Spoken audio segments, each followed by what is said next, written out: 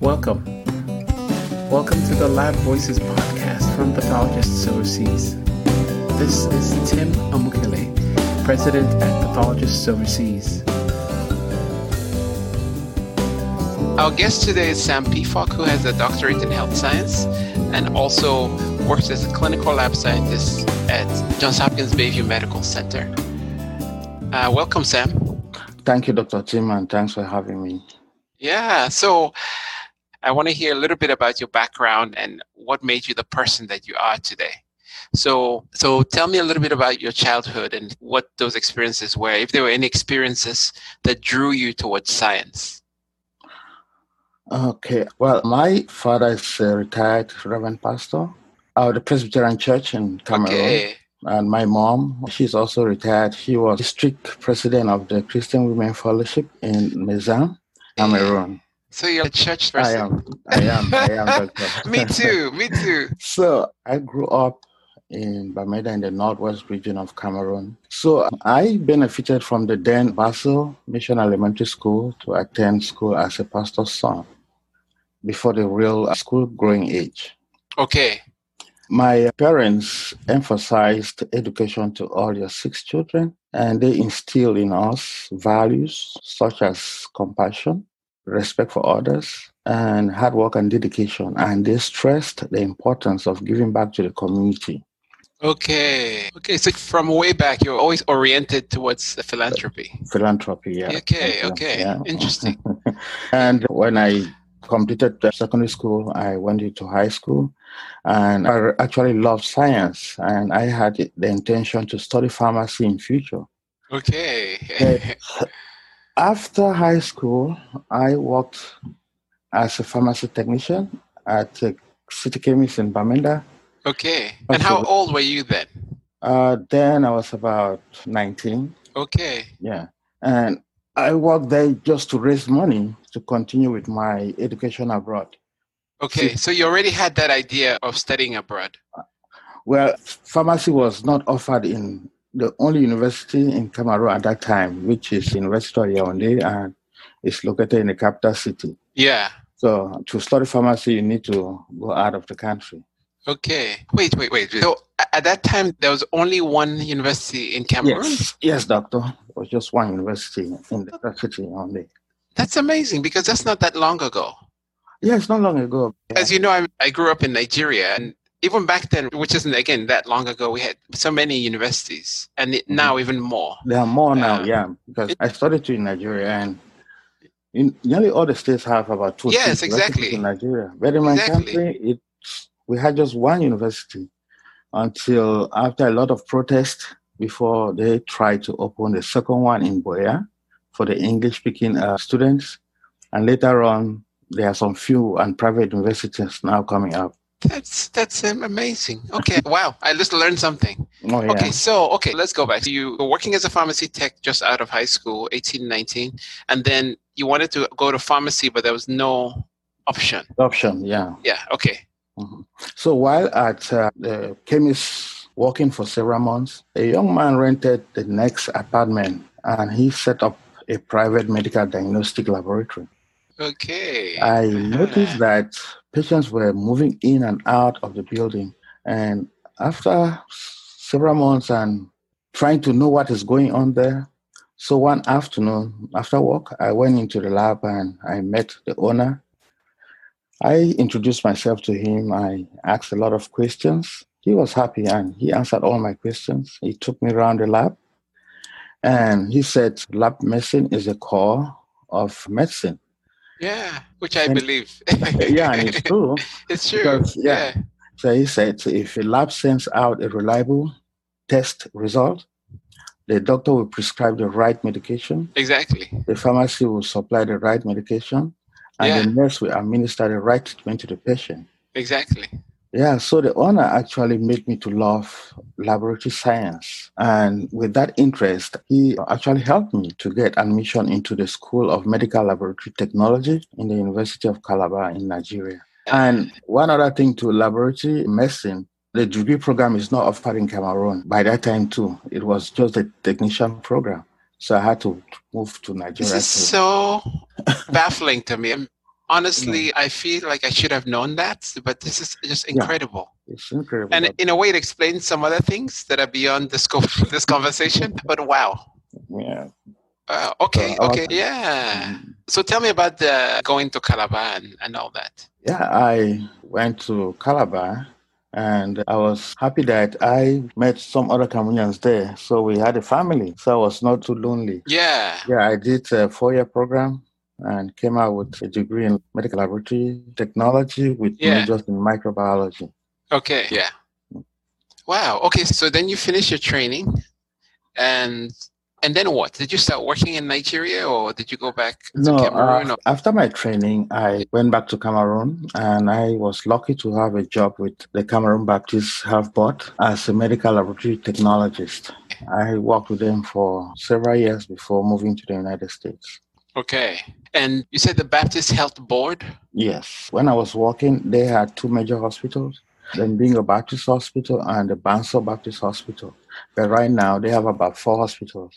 And they had a lot of health centers. Okay. So at some point you emigrated to the US. Tell me a little bit about where you kind of landed here and how your career expanded here and how you started getting involved in active philanthropy, because you were always interested in it. But how did you start getting involved in active philanthropy? Growing up in a Christian home, I saw the support that the Presbyterian Church and my parents offered to the community. They prayed with the individuals, they prayed for the community, help people financially, spiritually, and they link people to where they can get help. Their support impacted the lives of so many folks in the community. Yeah. And I learned from my parents that helping people and serving the community can positively impact the lives of folks in the community. So when I came back from Nigeria, I worked at the Baptist Hospital in Mingo. And while in the lab, I thought the lab was well equipped. But when I traveled to the United States of America, I had the opportunity to work at Johns Hopkins Hospital. Okay. And I noticed that the lab I worked in Cameroon was not well equipped as I thought. Yeah, I noticed a difference. When you can't compare the lab where I worked in Cameroon and that of Johns Hopkins, which is well equipped with sophisticated automated instruments. Yes. So at Hopkins in the lab, I noticed that unused equipment and reagents accumulate in freezers and storage rooms until they expire or become too old to use, and actually they are eventually thrown away. Exactly. I was so worried. And I met the administrator and told her that the unused equipment and reagents can be of use in my country. Yeah. So she said, good, if the items can be of help to people in your country, you better have them than for the hospital to destroy them or trash them away. Yeah. So that is how I had the opportunity to have the equipment to ship to Cameroon. Let me step back a little bit. Okay. I want a little more detail so that the eventual listeners understand how, because a lot of people see things that are wasted wherever they are. Mm-hmm. So let's say they're in the US, they can see things wasted and they think, oh, this could really help a person in X, right? In some other country. Yeah. But the question is how to make that real. And so how did you do that? Right. So if you saw materials, how did you pay for them? How did you manage the shipping? How do you actually do the mechanics? Yeah, when I get materials from the hospital, I put them together. When it's actually a good load for me to ship home, I have friends here who ship containers to Cameroon.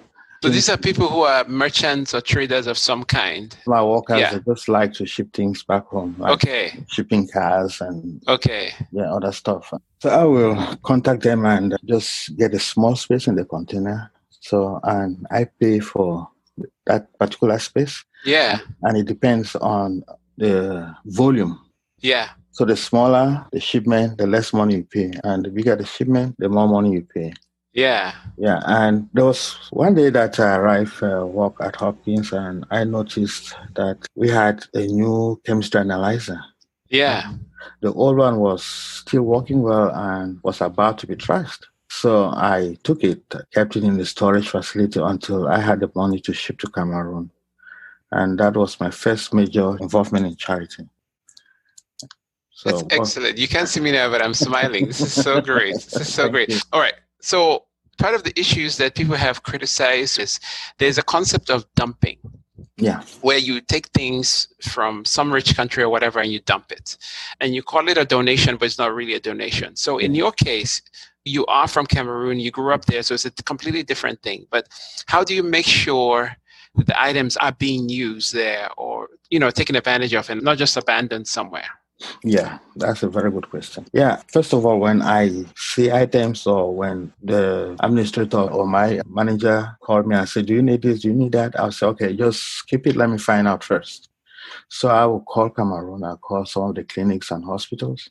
And I find out from them, I will tell them that I have such and such equipment or reagent. I don't know if you will need them. And I ask questions. I tell them the mark and I tell them how it works. Yeah. So that I should not waste my money to ship something that exactly will not be put in use. So when they confirm and they tell me exactly what they want, I get their phone number and then I parcel it with their phone number on it. And then I take it to any guy who is shipping or the agency shipping. So I give them the tracking number and everything. And when it arrives Cameroon, they just go there and pick it because paying the transportation here, we pay also with custom duty. Okay. Yeah, okay, that's great. Yeah. So when the items arrive Cameroon, you just go pick it up. Yeah. Oh, that's wonderful. That's really wonderful. So this kind of work requires a lot of support. So tell me about support you've gotten from people in your life, whether friends or spouse or others. Yeah, indeed. One needs a lot of support in performing charity work. And relationships matter a lot. Yes, yes, yes. So I am proud to say that I have an amazing relationship with my wife. Yeah. And when I told her about my willingness to help the community back home, she was so happy.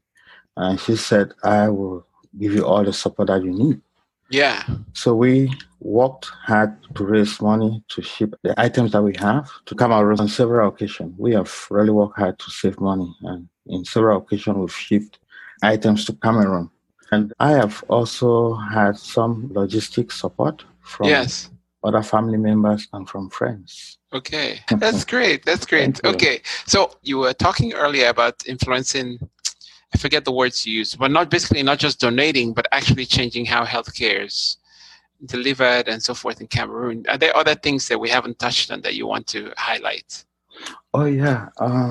Well, the healthcare system in Cameroon is not the best. Yeah, that's well said. Well said. Yeah, they lack a lot of equipment, and the equipment that some hospitals have are so old. Yeah. And what I noticed while working was that there are no laboratory or drug regulatory standards. So people suffer a lot from drug abuse, medication non-adherence, and adverse drug effects. Yeah, it's now worse. And is it because of a lack of medication or lack of compliance, or that the quality of the medication is not good, or what do you think is the issue?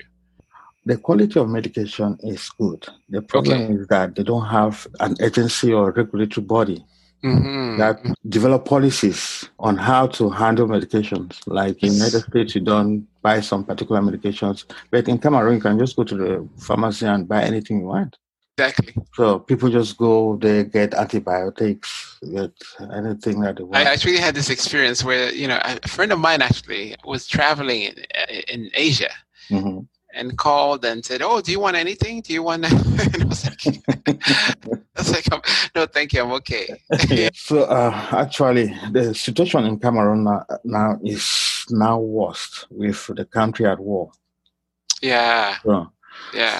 Some hospitals in the English-speaking part of the country have been burnt or destroyed by the military. So there's a lot of suffering. People are living in the bushes and, life is becoming difficult every day. So my plan moving forward is to collaborate with other experienced healthcare professionals to advocate for policies that will bring change in the healthcare system in Cameroon. Okay. And this is actually contingent on a stable political atmosphere. Yeah. Agreed. Yeah. And what I'm planning to do in future is to set up a non-profit organization and to have partners here in the United States and in Cameroon. So the partners in Cameroon will be the one to do the need assessment back home so that we ship items that are needed and items that will serve the community. Okay. Mm-hmm. Okay.